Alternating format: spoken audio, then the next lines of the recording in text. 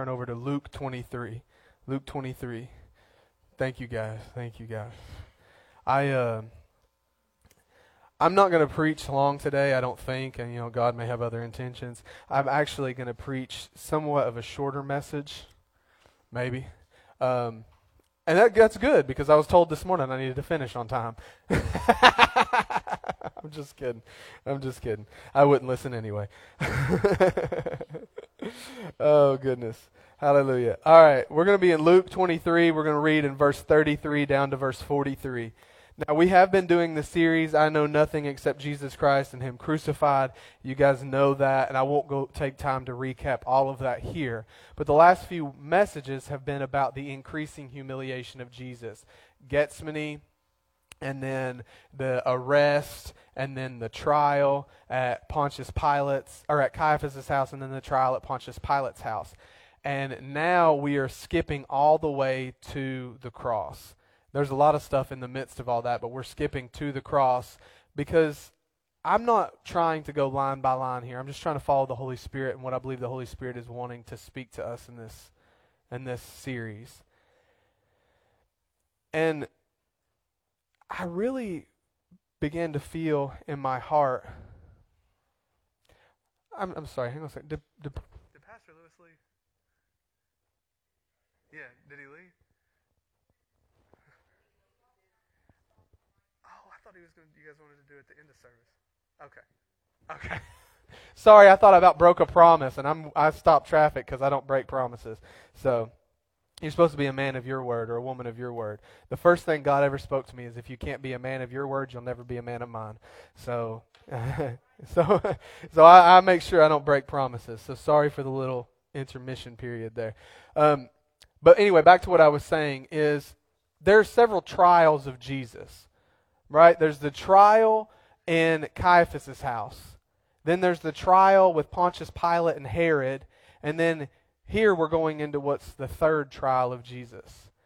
And so what I'm wanting to communicate to you guys is I want us to deal with a question. I want us to deal with a question today. Side note, I know I'm all over the place. Look, you're just going to have to bear with me because I got a lot on my mind and I'm trying to reduce it to a very small message. But have you guys ever had, how many of you guys dream? How many of you guys have dreams? I'm not talking prophetic dreams, although that's cool too. I'm just talking dreams in general. Okay, a lot of you. How many of you have ever had the dream where you're running from somebody or something? And you can't get away. It's like no matter where you go, no matter what you do, how fast you run, where you hide, it's like the thing that's chasing you or the person that's chasing you is always right there. You guys ever had those? I've had them. I haven't had them in a long time, praise God, but I used to have them all the time. And psychologists actually did a study on this, and they found that this dream, being so general or so universal, it's actually the most common dream scenario in people. And the reason that it's so common is because it's caused by anxiety. It's caused by anxiety, which everybody's like, yeah, of course, duh. But it's actually not just caused by anxiety, it's caused by our reaction to anxiety. There's a very specific reaction that some people have to anxiety, and that causes the dream where you're being chased and can't get away from your pursuer. The reaction is when we have anxiety, but we are unwilling or unable to deal with the root cause of the anxiety, or we are subconsciously avoiding the root cause of that anxiety, it produces the dream where you're trying to run away, but you can't escape because the root cause of anxiety is chasing you down. That's psychologists, that's a general consensus. And so you're probably like, why in the world are you bringing this up? Or you're probably like, dang, I've got anxiety and I don't know what the root cause is and how am I going to deal with it? And if half of you have dreams where you're running from somebody tonight, I'm sorry. But the reason that I bring this up is because the question that I want to deal with is much like that. It's like that pursuer that you can't get away from. There is a single question that every single person has to deal with. There's one question that every single person has to deal with, no matter who it is. It doesn't matter how rich you are or poor you are. It doesn't matter how young, how old. It doesn't matter how strong or how weak. It doesn't matter what kind of political power you get. It doesn't matter. You have to deal with this question. Everybody has or has to deal with it. And the question is very simple. It's first asked by Pontius Pilate in Matthew 27:22. And the question is this: what shall I then do with this man, Jesus, who is called Christ? What shall I do with Jesus? What am I supposed to do with Jesus? Pilate asked this because he offers to release Jesus and Barabbas, and they say, release Barabbas, the killer, the robber, the murderer, release him. And then he says, well, what shall I do with this man, Jesus, who is called Christ? And they say, crucify him, crucify him. So all the things that Pilate done, one thing that you have to give him is he does ask pretty good questions. What is truth, and what shall I do with Jesus? Those are two of the best questions you could possibly ask. But what shall I do with Jesus?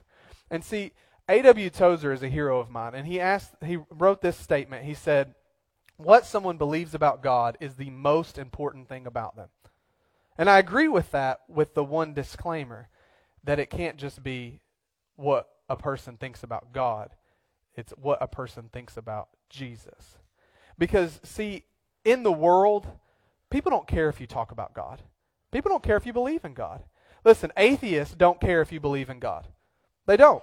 Atheists will even allow you to have a conversation concerning God.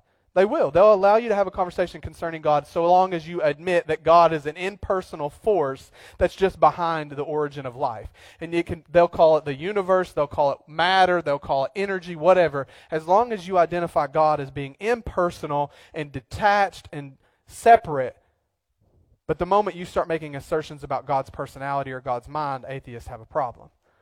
Agnostics are those who say they believe in God, but you can't know anything intelligible about God. They'll let you have God, but the moment you try to say anything definitive, they say, no, God can't be known. Buddhists, Confucianists, Taoists, they'll let you believe in God, so long as you believe that God is more of a state of being or a spiritual force, not the Judeo-Christian God. You see where I'm going with this? Anybody will let you talk about God or let you believe in God so long as you don't make any kind of assertions about Him. Jews will let you believe in God so long as you stop right there. The moment that you try to assert that God took on flesh and became a man and was born of a virgin, now we have a problem. Muslims will let you believe in God. They'll even let you claim that it's the same God of Judeo-Christianity, but then they'll distort His character and His actions so much that it's altogether unrecognizable. So the point isn't what you do with God. The point is what do you do with Jesus? That's what it all comes down to. And I get so tickled when we have all these conversations and people are debating about the existence of God, and they're debating about this and they're debating about that. And it's like we're just talking and beating all the way around the bush. Let's just ask the question, what are you going to do with Jesus? What are you going to do with Jesus? And I believe that we typically fall into one of three categories. People. Not blood-bought, born-again believers. I'm just saying people in general typically fall into one of three categories with what they do with Jesus. And that's where this passage comes in. So let's read a few verses and then let's lay this out. And when they were come to the place which is called Calvary, there they crucified him, and the malefactors, one on the right hand and the other on the left. Then said Jesus, Father, forgive them, for they know not what they do. And they parted his raiment and cast lots. And the people stood beholding. And the rulers also with them derided him, saying, He saved others, let him save himself, if he be Christ, the chosen of God. And the soldiers also mocked him, coming to him and offering him vinegar, and saying, If thou be the King of the Jews, save thyself. And a superscription also was written over him in letters of Greek and Latin and Hebrew, This is the King of the Jews. And one of the malefactors which were hanged railed on him, saying, If thou be Christ, save thyself and us. But the other answering rebuked him, saying, Dost not thou fear God, seeing that thou art in the same condemnation? And we indeed justly, for we receive the due reward of our deeds. But this man hath done nothing amiss. And he said unto Jesus, Lord, remember me when thou comest into thy kingdom. And Jesus said unto him, Verily I say unto thee, today thou shalt be with me in paradise. Praise God. All right, let's address one thing first. When they came to the place which is called Calvary, they crucified him. I don't think that there's another statement in all of Scripture that has so much contained in it in such a few words. There they crucified him. Crucifixion is barbaric. It is the worst death that anyone could die, in my opinion. And listen, I'm a weirdo, and I have a little bit of a morbid side those of you that don't know me that well, I've looked into various causes of death. I've read Fox's Book of Martyrs and the creative ways that people tried to kill other people. I've done all of that. And to me, crucifixion and what the Romans did and the 4 or 5 types of crucifixion that they operated in is some of the most grotesque and wicked things that this planet has ever seen. Even more so than what the Nazis did to the Jews. Even more so. One form of crucifixion, and I won't go into all of them, but one form of crucifixion is they took a dead body and they nailed it to you. And you had to live the rest of your life until the decomposition of that body and the diseases transferred over and killed you. And you could not take it away. And the only way that you could get that body off of you is if someone volunteered to take your place. That's only one. But the form of crucifixion that Jesus endured was that he was to carry the upper beam of his cross. And he was so weak from the chastisement that he'd experienced, where they beat his back with the cat o' nine tails and tore open his flesh and put the crown of thorns where he's bleeding blood. And you know how much of a headache that would give you. And he's so weak and he's so dehydrated and he's so tired because he hasn't slept all night. He's unable to carry the cross. So they have to pull a man to carry the upper beam for him. And then they take him to this place and they lay the cross out and they lay him on it. And then they drive these railroad tie nails through his wrists. And then they do it to his feet. And we believe, most people picture the cross as what's called triclavianism. There's a big word for you. Triclavianism means 3 nails. Because the Roman Catholic Church painted the pictures of Jesus with his feet crossed and 1 nail going through both feet. The truth is that's probably not accurate. It's probably not accurate because you have so many little bones on the top of your foot that a nail going through that would probably break them. And it is written that not a bone of him is broken. No, what they probably did was they probably drove the nail through right above his heel into the side of the cross, because that was more typical of what Romans did. They drove it through the side of his heel so that the blood then ran from his heel and down onto the earth, which is Golgotha or Goliath of Gath, which is where it's believed that David brought the head of the giant back, buried it outside of the city gate, and there is where the place of the skull, Goliath's skull. So the blood of the seed of the woman ran down onto the head of the seed of the serpent. So he shall bruise your heel, you shall bruise his head. It's a cool little picture. I don't know if it really fulfills everything that it says that it does, but whatever. The point is that they drove these railroad ties through his heels. And then if you're hanging and your arms are above you, the pressure that puts on your lungs causes them to collapse. And so breathing becomes impossible. So what you have to do is you have to push up on where the nails are at, on the wound, on your hands and on your feet, and push all your weight against that to push yourself up to draw breath. And what happens is it begins to produce asphyxiation or suffocation in you, which then causes your lungs and the area around your heart to fill with water. And it becomes increasingly more difficult to breathe.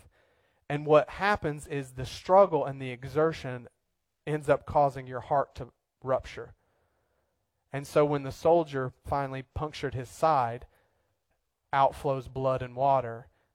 It confirms, long before physicians and medicine was to the place to where they could diagnose these things, it confirms medically about the way that Jesus died.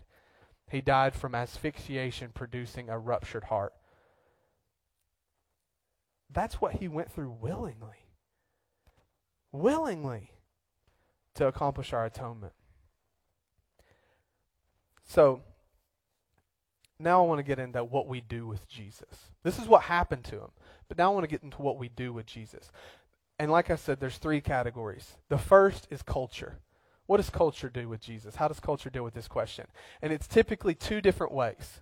2 different ways. In Matthew 27:22, when Pilate's asking the question, what shall I do with this man Jesus who is called Christ? The mob responds, crucify him, crucify him, crucify him. The first way that culture deals with Christ is through antagonism or enmity or hate. Crucify him. A dead Christ is better than a live one. Put him on the cross. It's okay if he's on the cross as long as he's not in my heart. Because a live Christ, a living Christ, interferes with what I'm doing. It messes up my plans. It messes up my agenda. It messes up my status, my popularity. Put him on the cross. And that's why all the time we have people that we like have the pretty paintings of Jesus on the cross and he's nowhere in their life whatsoever because we oftentimes like a Jesus on the cross and not active in our life. Get him out of the way. That's the first way that culture deals with him, is put him on the cross. It's okay if you sing songs about a dead Christ, but just don't get the Spirit of God residing inside you and do something with a living Christ. That's the first way, is antagonism. The second way that culture does is found in verse 35 when it says this. Yes, verse 35. And the people stood beholding. And the people stood beholding. See, the first way that culture deals with Christ is through antagonism and through hate and get him out of here. Get him off out of my face. Get him away. Crucify. Put him on the cross. The second way that culture deals with him is they just stand and watch. It's not antagonism because there were people in this group that weren't angry at Jesus, that didn't hate him. I mean, in the passage before, they're crying over him. But they're just standing afar off watching. Because while they're not antagonistic towards Jesus, God forbid that Christianity cost them anything. God forbid that Christianity put any demand on their life. I mean, we struggle with going to church.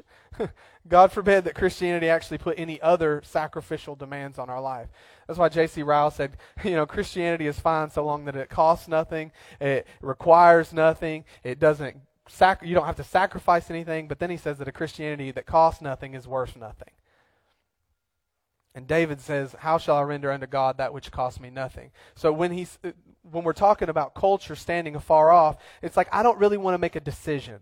I don't want to make an antagonistic or decision against Christ, but I don't really want to make a positive assertion either, because if I make a positive assertion, then that's going to put the focus on me, and they may just throw me up on a cross right next to him. But see, what they don't realize, and what we fail to realize, is that failure to make a choice is always making a choice. Indecision is always actually decision. I always use this example. If you're sitting at a table and you say that I'm hungry, and someone brings a salad and puts it in front of you, and you're trying to wrestle with whether to eat or to not eat, if you decide, hey, I don't want to decide to eat, but I don't want to decide not to eat, so I'm just going to sit here in indecision, you have actually made a decision to not eat. And if you're sitting here and you're like, I don't want to make a decision for Christ, but I don't want to make a decision against Christ, and I'm just going to sit here in this state of indecision, you're actually making a decision against Christ. That's why Jesus says, those that are not with us are against us. One time in a church, I may have been here. No, it was. I don't remember where it was at. But anyway, one time in church, I said something about, we were doing an altar call, and I said, if anybody doesn't come up to get prayer for what you need, I'm taking it as a witness today that you don't want what God has for you. Was that here? I don't remember. But everybody's like running to the front. It's like, no. It's like, but see, what we do all the time is when someone has an altar call or says, hey, would you like prayer for healing? And we're suffering, but we don't go up. It's like we're taking it, God's not going to heal me, so I'm not going to go up there. God's not going to help me financially and cause me to get this breakthrough. God's not going to deliver me from this situation. God's not going to help me in this relationship or in this social situation or this circumstance, so we just don't go up. And so what we don't realize is that in not going up, we're actually telling God straight to his face, I don't believe you can help me. Either I don't believe you can or I don't believe you want to. So not making a decision is always making a decision. It's a figment of our imagination. It's a red herring. It's saying, hey, I have this third option. No, you don't. You have two. And so what culture does is culture says Christianity's fine as long as it doesn't affect our agenda. Or culture gets over to where it's at right now and it's just outright animosity towards Christianity. Does anybody think it's funny that our culture is fine with every other belief system except for Christianity? If there wasn't a bigger testament to the truth claims of Christianity, that right there is enough.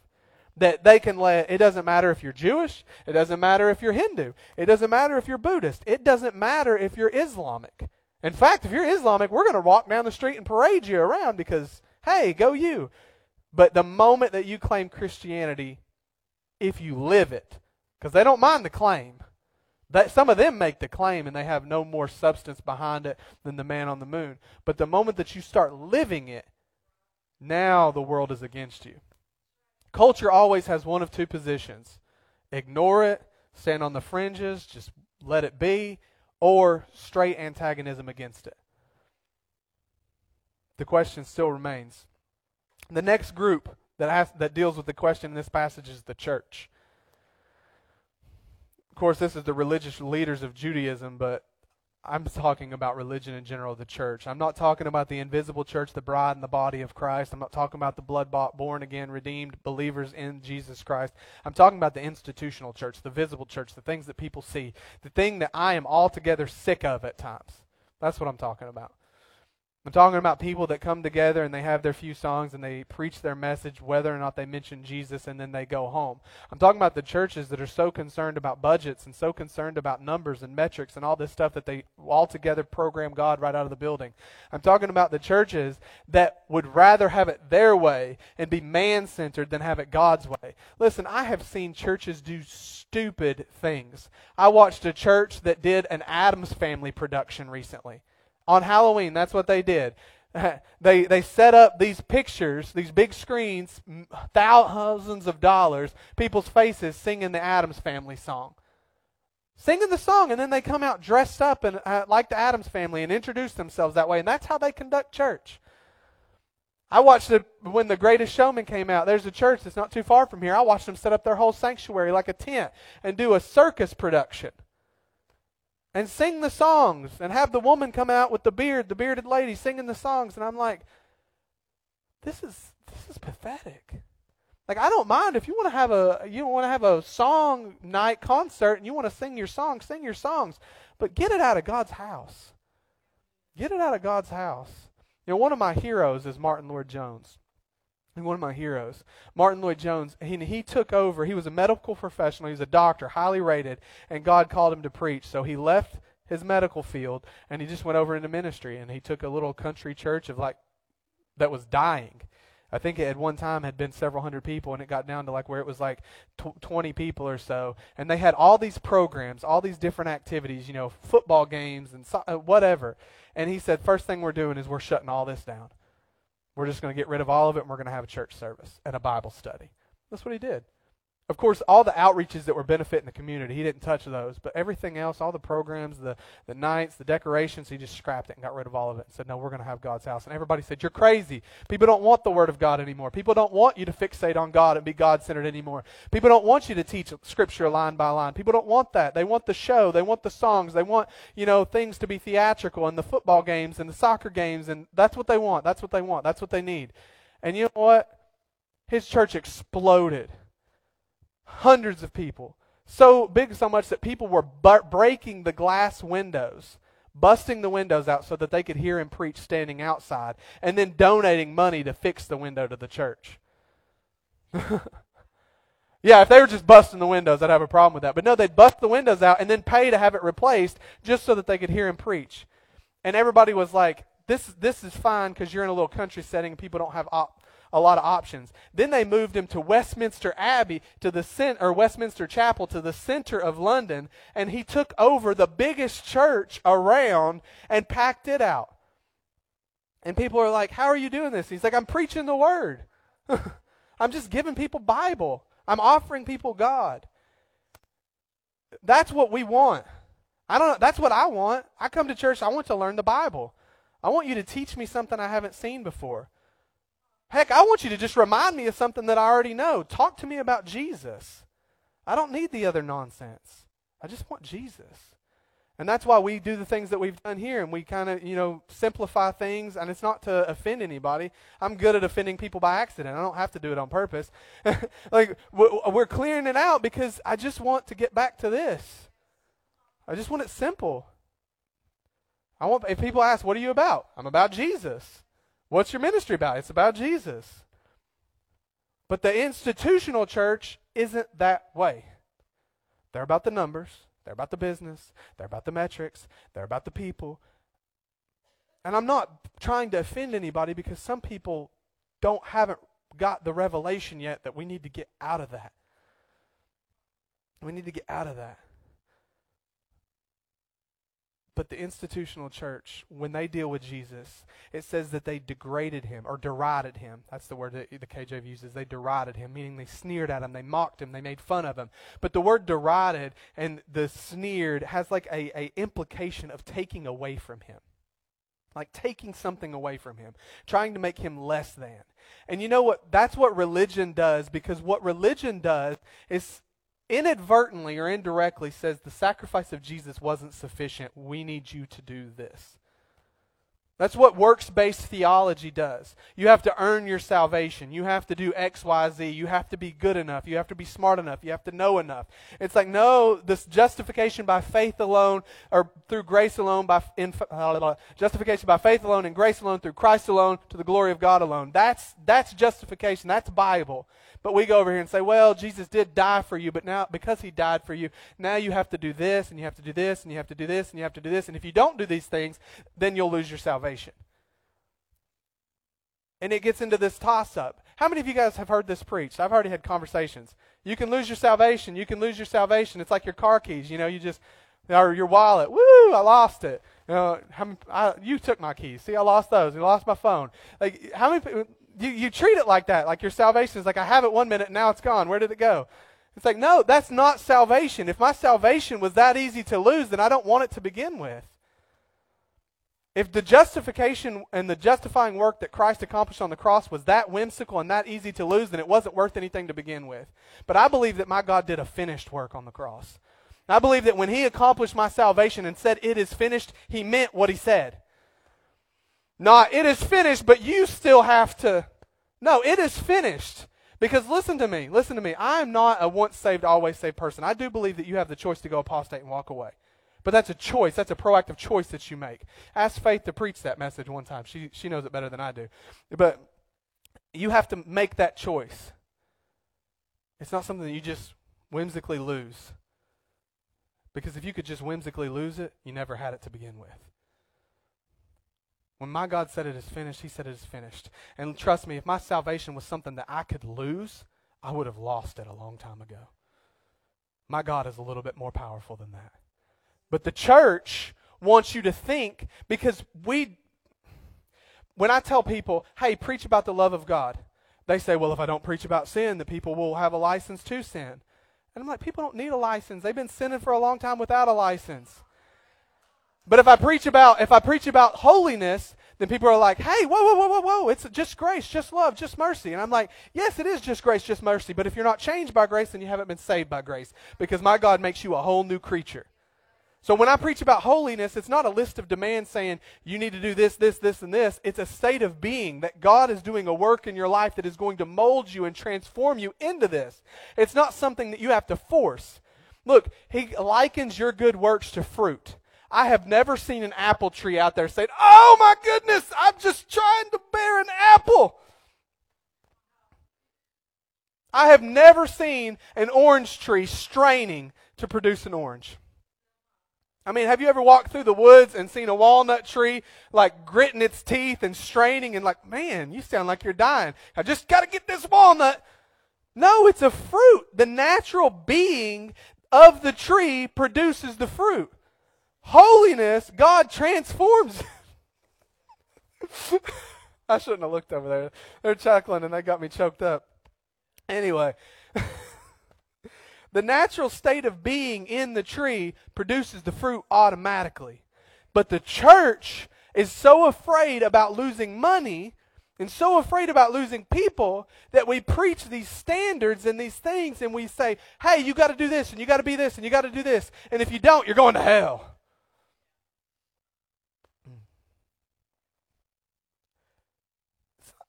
If you don't give 10% here, you're going to hell. Why?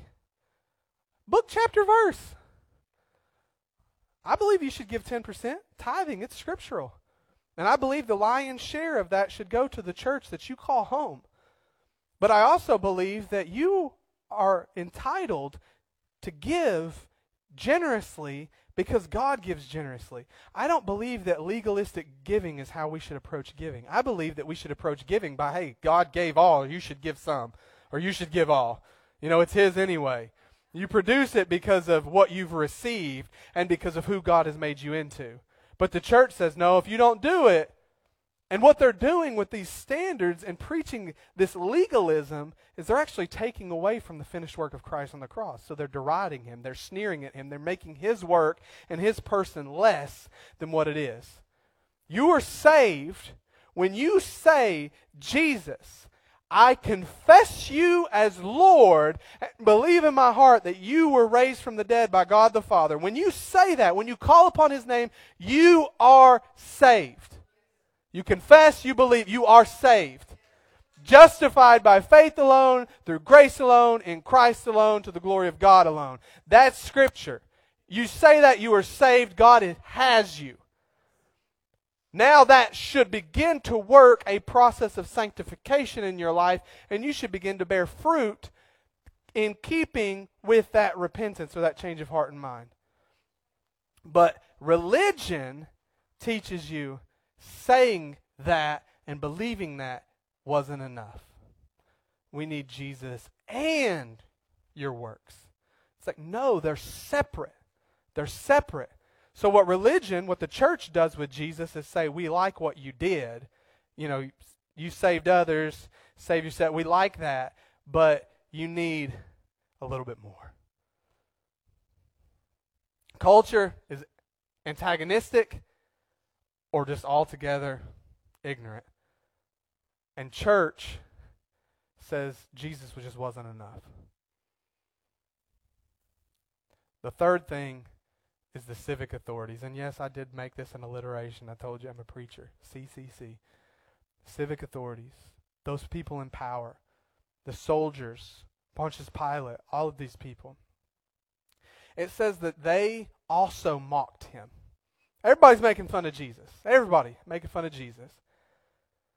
But the soldiers also mocked him. But then it says something interesting. It says they brought him vinegar to drink. I don't know about you guys, but if I'm thirsty, I don't really want vinegar. I mean, have you guys ever ran a marathon and said, hey, a big glass of vinegar would be perfect right now? Or worked on a hot day and you're sweating and you're tired and your bones are tired and, you know, my lovely wife comes out with sweet tea or lemonade. But most of the time she's actually working with me, so we go in to get tea and lemonade together. But anyway, she comes out, you know, you think that pretty picture with the sweet tea. And I say, no, I love that, but I'd really just like some white vinegar. Could you just... Ugh. That's right. Ew, David. Anyway, so they're offering him something he didn't ask for. If you read the other accounts, he actually asked for water and they give him vinegar instead. But they offer him something he didn't ask for. And see, a lot of times what people do is they try to give God things he didn't even ask for. They try to do a certain ministry and then slap tag God's name on it or hashtag God's name on it, and God didn't ask them to do that to begin with. It's like Nadab and Abihu, they offer to God strange fire. They take incense in. Hey, we're going in. We're doing a work for God. Let's bring the incense in and let's light it. And does anybody know the story of what happened to them? It didn't work out well in their favor. They died. God, or think about Cain. Cain and Abel, that's a familiar one. Everybody knows that story. Cain and Abel come. Cain brings some veggies. Abel brings some meat. We know that God's not a vegetarian. See, vegetarianism is not of Jesus because God said, nah, veggies, that's not good enough. We want the meat. That should have been a lot funnier than what it was. It just hit me. I thought it was funny. But God is not a vegan. Let's go. Anyway. Anyway, I watched a thing the other day. I forget what it was from, but this guy said he took this woman out on a date. And he said, this place is amazing. They have the best lamb. And she said, well, I'm a vegan. I'm a vegetarian. And he said, oh, okay. And so she started making a big deal about it. And he said, he just looks, and she said, I wish that I was just strong enough, but I'm just not strong enough to eat one of God's creatures. And he says, that's because you need more protein in your diet. Anyway. That's amen. Hallelujah. Come around me on Thanksgiving. We're having ham and turkey. We believe in the double portion. Amen. Hey. But anyway, they offer to God something he doesn't want.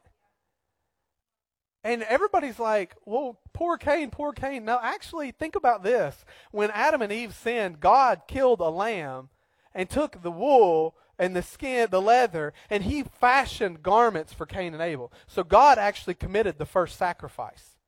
So Abel was just keeping in what God had done.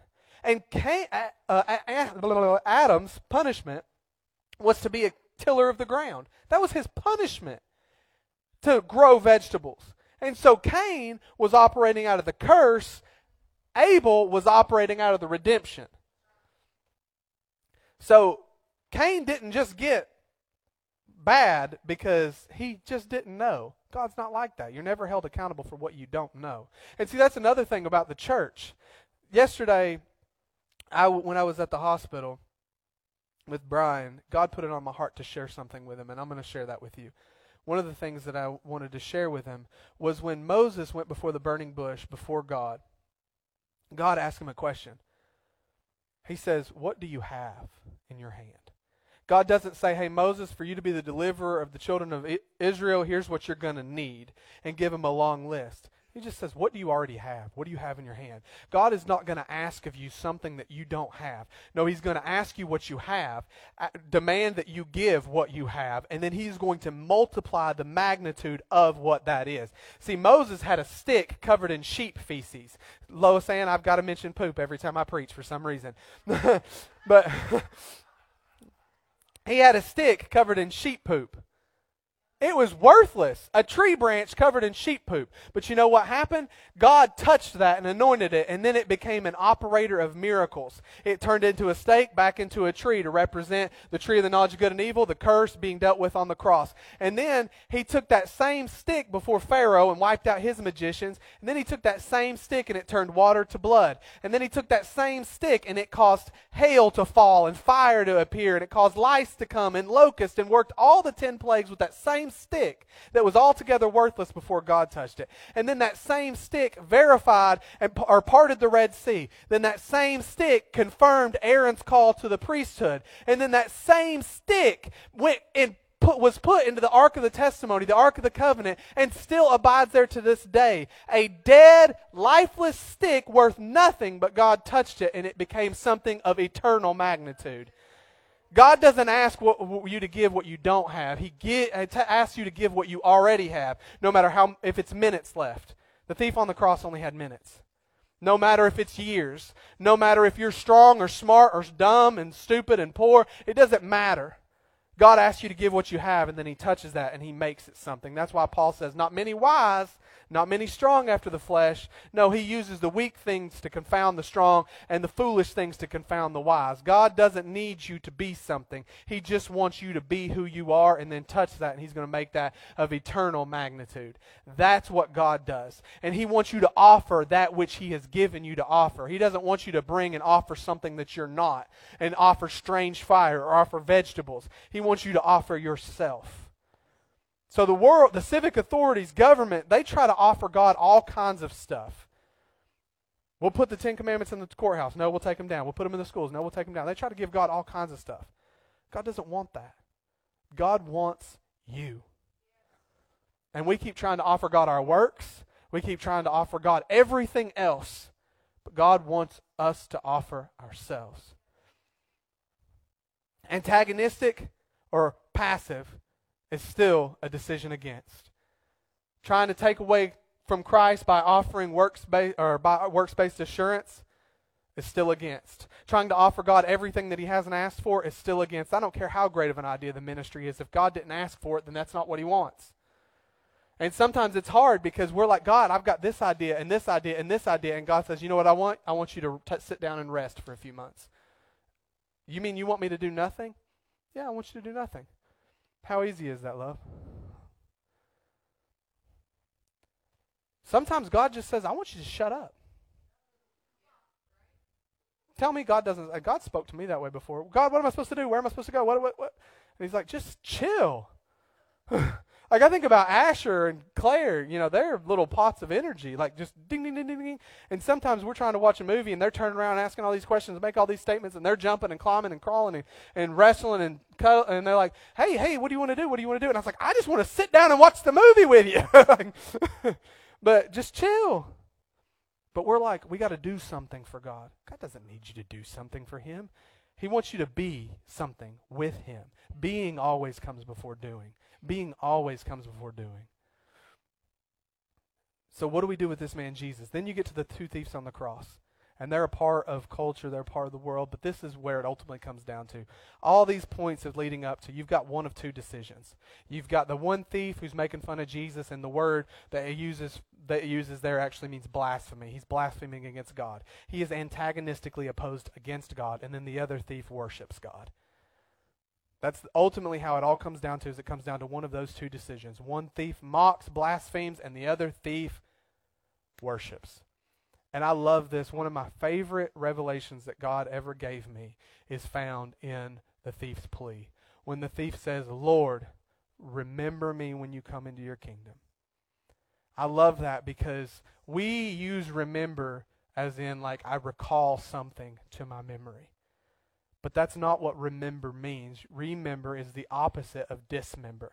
And dismember means to take something apart. Remember is putting it back together. And I love this because in our language, what it is saying is, God, I am broken. My life is in shambles. I feel like I have been pulled every which way. I feel like there's not a single thing that's going right or together in my life. It's chaos. Will you give me peace and put me back together? We taught Asher what peace means. Peace means nothing missing, nothing broken. That's the definition of shalom. So when something's missing or something's broken, that's anxiety and stress. That's the opposite of shalom. That's the person running away in the dream. They don't have shalom in the dream. They don't have peace. They're running. That's because they're not dealing with this question. What shall I do with this man Jesus? And I'm not talking about you guys having that dream. There's lots of things in your life that might produce that dream. I'm just talking about through the metaphor that we're using, people have turmoil and chaos in their life because they won't deal with this question, what shall I do with this man, Jesus, who is called Christ? What shall I do with him? They don't deal with this question, so they don't have peace. And they feel dismembered. And so the thief, he's in a rough situation. He gets it right. He says, we are here suffering justly for our sins, but this man is sinless. He's done nothing. He doesn't deserve to be here. So first he realizes the innocence and the holiness of Jesus. And then he asks for a little bit of substitution. He asks for God to put him back together when he comes into his kingdom. And what does he say? Lord. And the Bible tells us in Romans, if you believe in your heart that God raises him from the dead, and you confess with your mouth that Jesus Christ is Lord, you shall be saved. And then it goes on to say, everyone that calls upon the name of the Lord shall be saved. So the thief on the cross, there's no debate that even though he had a moment in time, he was put back together and went to paradise with Jesus. So the question is, what shall we do with this man, Jesus, who is called the Christ? And the answer is, you've really only got one of two options. Because to refrain from making the decision is to make an antagonistic decision against him. But to give everything, that's all he wants, what you have. He doesn't want you to give things that you don't have. He just wants you to give what you have.